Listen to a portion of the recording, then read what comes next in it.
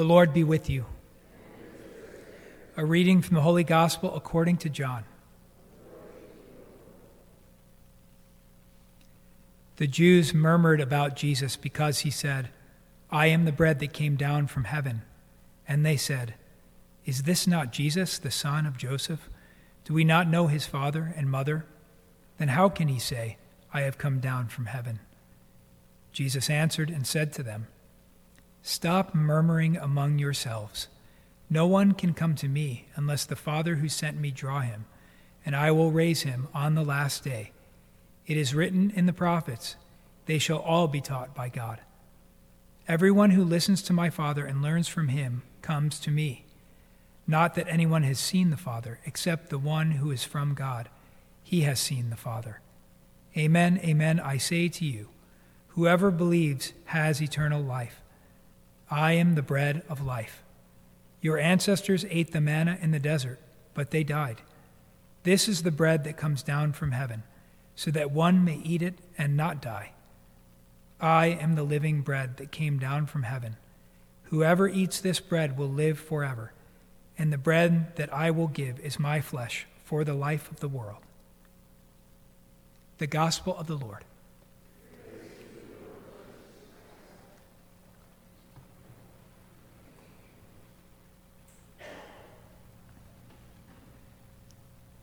When I was a little kid, most of you know a little bit about my story, but I was born in Brooklyn, New York, but when I was like 4 or 5 years old, we moved to New Jersey. And that was a short move in distance, but kind of a big move in actuality, because the house that we lived at had like over an acre of a backyard, compared to living in Brooklyn with like no yard and a tiny little house. And so that was like a new reality for me, and you guys know that I sort of like adventurous things. And so maybe it was born at this time frame in my life. So I remember we had like a berm, like a hillside sort of, in the back of the house, because there was a road behind our house and all these pine trees on top of the berm. And it kind of like tapered to a small spot, and then it got bigger and steeper as it went along. And so for me, that was like my mountain range as a little kid, right? Like as little mini Father Peter was out there. And those just kind of the cheap horseshoe kits, they give you like a little red stake and you hammer it in the ground and you throw the horseshoes at it. Well, that little red stake, that was not a red stake, that was like my ice axe, right? And there I was traversing our berm like as if it was Mount Everest or something like that as a little kid, if you could imagine it in your mind. And the funny thing about that is that a friend of mine, another priest, his name's Father Michael Rubling, he's a priest for Baltimore. We were in the seminary together. And he sent me a message just the other day, and he was reminding me, he was asking me for pictures actually, because we climbed Kilimanjaro together in Tanzania when we were in the seminary. And I could still remember we were just there I think it was just happenstance, we were sitting together that day at lunch, and he was telling me, we were talking about what we were going to do for Christmas, or Christmas break, I should say. And so he had said, "Oh, I'm going to go back and see my family." And then I said, "I think I'm going to go climb Kilimanjaro in Tanzania." And then he was like, "What?"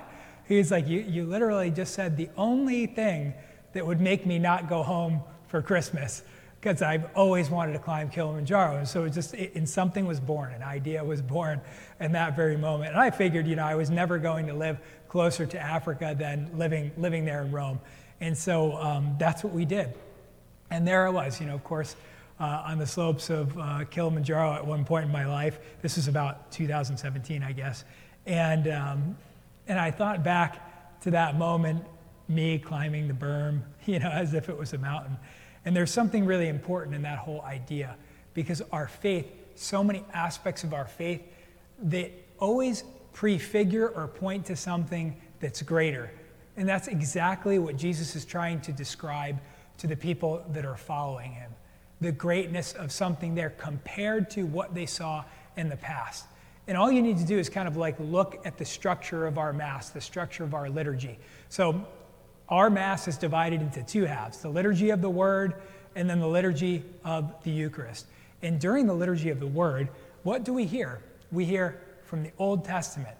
And then in the Old Testament, sometimes we think about our Christian faith as being a little over 2,000 years. But our faith is like 4,000 years old, because remember, we have to look at that continuation of the Israelite people, about how God first revealed himself. That's why we have an Old Testament reading, to see what he revealed to humanity and how it unfolds in Jesus Christ. And so then next, we almost always have one of St. Paul's letters is our second reading. And then sandwiched in between there, right, are the Psalms of the Old Testament, written by King David. And then finally, our gospel that gives us the realization of the thing that was prefigured. Remember, something, so keep that in your mind, like little Peter climbing on his berm with his little stake like that, as if it's a mountain, and then grown-up Peter on a big mountain, something realized in life. So one of the things, and I give this example often because it's such an important type, we call this typology, where you look at the Old Testament and you see what it's actually trying to forecast in the future. And so you see that in the first reading with Elijah being ministered to by an angel and being fed, and that giving him the sustenance to actually go on and to persevere. And so one of the great examples that we're given of this is think of the ark. Think of the Ark of the Covenant. So the Ark of the Covenant is a man-made thing. It's made of acacia wood, but even that's more than meets the eye. Acacia wood kind of translates as like an incorruptible wood. So it's a special wood. It's a wood that lasts a really long time. And then what do they use? They use the most precious substance, gold, and it's gilded in gold. And then what does it contain? Then the ark contains the tablets of the Ten Commandments, so the law, the staff of Aaron, symbolic of his priesthood, and then something called an ephah of manna. And I always say like an ephah of manna is like a Nalgene's bottle's worth of manna, or like a Hydro flask of manna. So that's about how much manna is inside of there. And so they carry these things around because they're important in their faith. They're reminders of who they are as people. But then what happens that's far, far greater than that? Our Blessed Mother Mary is a living, breathing ark. It's not just some man-made item anymore. And what's contained within her? Our Lord Jesus Christ himself, who is the fulfillment of the law, the fulfillment of the high priesthood, and the bread of life.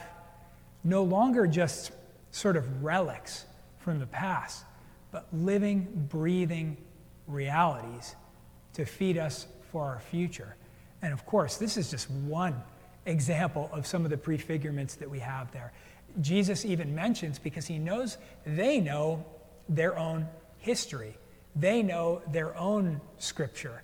And so he's referencing about your ancestors ate manna in the desert, but they still got hungry. That is categorically different than what I am about to give you. It's a huge change and twist in everything in the whole entire world. And some of you may follow Bishop Barron's Sunday sermons, and he kind of makes an allusion to this. He talks about how he was talking about a bike ride that he did one time over the course of, I'm not sure how many days, but it was supposed to be from Paris to Rome. And for all of you athletes out there, you know that I give always athletic examples and stuff. If anybody's an endurance athlete, if you've heard of the term of hitting the wall or maybe bonking or something like that, that's like when you're going along, you're pedaling on your bike just fine, and then maybe you haven't been eating enough or eating properly or eating even on your bike, and then all of a sudden you just like absolutely run out of steam. Just like runners, they're running along just fine, and then all of a sudden they're like crawling, just at a terrible, terrible pace. And so Bishop Barron was pointing out the importance of sustenance, needing to be fed so that we could actually move on, so that we could keep going. And then when he gave that allusion, I thought about another trip I took a long time ago in Switzerland to go climbing with a friend of mine.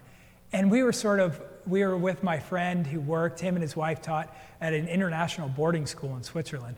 And while we were there, we were like starving for like the whole 2 weeks we were there. There wasn't that much food in steady supply for some reason. And I remember we climbed 14 out of 15 days, and I lost like 10 pounds in that 2-week period. And there was this one time where we had some bread. We had that great French bread, like a big loaf of it right there. And there was half of it on the table. So I walk up to it, and I go to get some bread because I was truly really hungry. And I lift the bread up, and there's a picture of this. There's a picture of me looking at the bread, and then there's a next picture of me going like this with my hands up, just like dumbfounded, because my friend Ron didn't like the crust of the bread. So he had eaten the entire inside of the loaf of bread. So it was just this hollow crust of bread.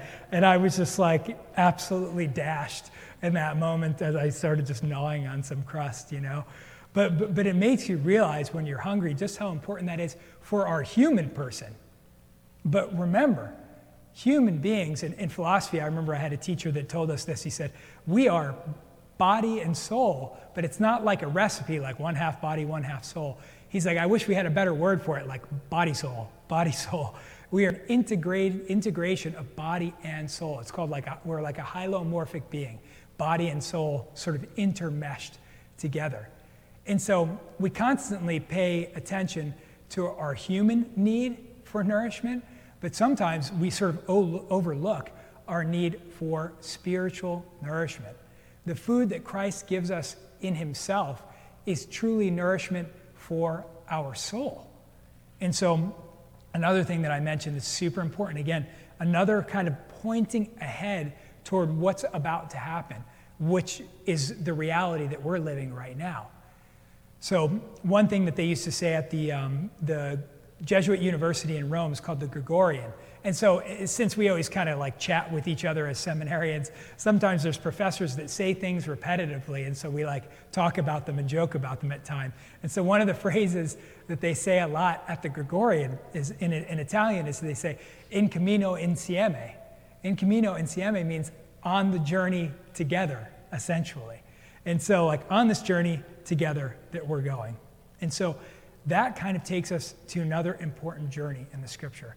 And so you remember, Jesus rises from the dead, and he's appearing to different people. And then he's on a journey with 2 other disciples on the road to Emmaus. We all know that story pretty well.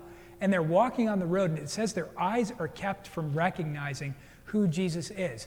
But then they also speak about there's like a burning within their hearts, like there's something different about this guy that they're with. And as they go, they have no recognition of him until this very moment. Until the moment, he says, he blesses the bread, breaks it, and then their eyes were open to them, and they recognize him in the breaking of the bread. And then what happens next? It says, he disappears from their sight. That pivotal moment is the moment that we essentially celebrate here every Sunday, in fact, every day, is the breaking of the bread, where what we still see looks like bread, looks like wine, but it's substantially, truly changed into the body and blood of Christ. But just as Christ disappears from their sight, that's the experience that we will have until he comes again. And that's the thing that we're waiting for. That's the age that we're in right now. The age that we're in is that we don't have the walking and talking Jesus like the disciples did in this experience that we hear in the gospel or the road to Emmaus. But it is a transitional point in our salvation history, in the history of Christ saving his people, that he's about to ascend to the Father, and he says, and he will come back again the same way he left. He ascends into the sky. And that's the same way he will come to us again someday. But until then, I leave you myself in a form that will actually nourish you. So he's not going to give something to us that we can't assimilate, that we can't take into ourselves. And so we want it to absolutely transform us. And once we're true believers in that, once we're being fed by the body and blood of Christ, then we go out there on the journey. And what's one of the lessons that we get, again, in the scriptures? It's to go out there, but take very little with you so that you can rely on the Lord. But what's going to happen as soon as we come out of this church and you try to share Christ with other people? Is everybody going to meet that with ecstatic joy and be like, tell me more about the gospel? This sounds amazing. No. Some people are going to reject that message. and reject you as such. But what does the Lord remind us? He says, you go to a house and you offer peace to that house. And if a peaceful person lives there, literally the peace of Christ through you will reside there with them. But if they reject you, that peace will return to you. What it tells us is that the Holy Spirit is always given to us in full measure. It's never diminished. Even somebody persecuting you or rejecting you cannot diminish the share of the Holy Spirit that you receive from God. It will literally come back to you. And then what's the advice he gives us? A very practical. Then you shake the dust off of your feet and you move on. That's an important lesson in the Christian life, is being able to move on and shake the dust off of our feet when things don't quite go our way. We might find that we have to do it all the time. Like when you look at a hollow piece of bread and you're like, okay, well, I guess we got to just keep going here. Sometimes things are not exactly what we expect. But our faith is always pointing us towards something greater, a greater reality that happens in the future. And so, what does this look like? What's the thing that stands in our way? The thing that stands in our way is sin. Sin is the obstacle that stands in our way from assimilating God and being able to be transformed by him. So this is the advice we get from St. Paul today. This is an amazing, brief letter to the Ephesians, but it's an unbelievable advice. Brothers and sisters, do not grieve the Holy Spirit of God, with which you are sealed for the day of redemption. All bitterness, fury, anger, shouting, and reviling must be removed from you, along with all malice. And be kind to one another, compassionate, forgiving one another as God has forgiven you in Christ. So be imitators of God as beloved children and live in love, as Christ loved us and handed himself over for us as a sacrificial offering to God for a fragrant aroma. So be imitators of God. The best way that we can imitate our Lord Jesus Christ is by receiving him. But we have to receive him without obstacles in the way so we can receive him in full measure. Another thing that St. Paul also talks about is that if we receive the body and blood of the Lord in an unworthy state, then, that's a terrible sin. Remember, you can't receive something unworthily if it was only symbolic. Only if it was truly Christ's body and blood would somebody's unworthy reception of the Eucharist be a great and sinful act. So what we seek to do is, just like God says, we forgive others as he forgives us and bestows mercy on us when we go to him in confession. So we're given the confessional to be right with the Lord so that when we receive him, that we can literally be transformed from the inside out. And then what does that do? That orients us towards a greater reality, not just something that still tastes like bread and wine to nourish us, but the eventual reality of being face-to-face with God in heaven, actually having that face-to-face personal relationship again with the Lord Jesus Christ. If we receive the Eucharist reverently and with a right, with right heart and without mortal sin in our life, that's the reality it orients us towards. Again, something greater. Remember, little Peter on a hill, big Peter on a huge mountain. It's just like the Lord in bread and wine become his substantial body and blood. Heaven with him fully, himself, realized face to face. And sometimes that's a hard concept for us to truly understand, but just think about it like this. Think of one of the things that gives you great joy in this life, one of your favorite things that you like to do more than anything else in your life. Being in God's presence will make that seem like the smallest, most insignificant, not fun thing ever. That's the way, because being face to face with God, that sounds nice. It's hard for us to really understand. But like I said, compare it to something that makes you happy in this life. And that thing is a speck of joy compared to the joy that you have with being in the presence of Christ. That's what we await in our life. We await something that supersedes every pleasure and good thing that we have ever known on this earth.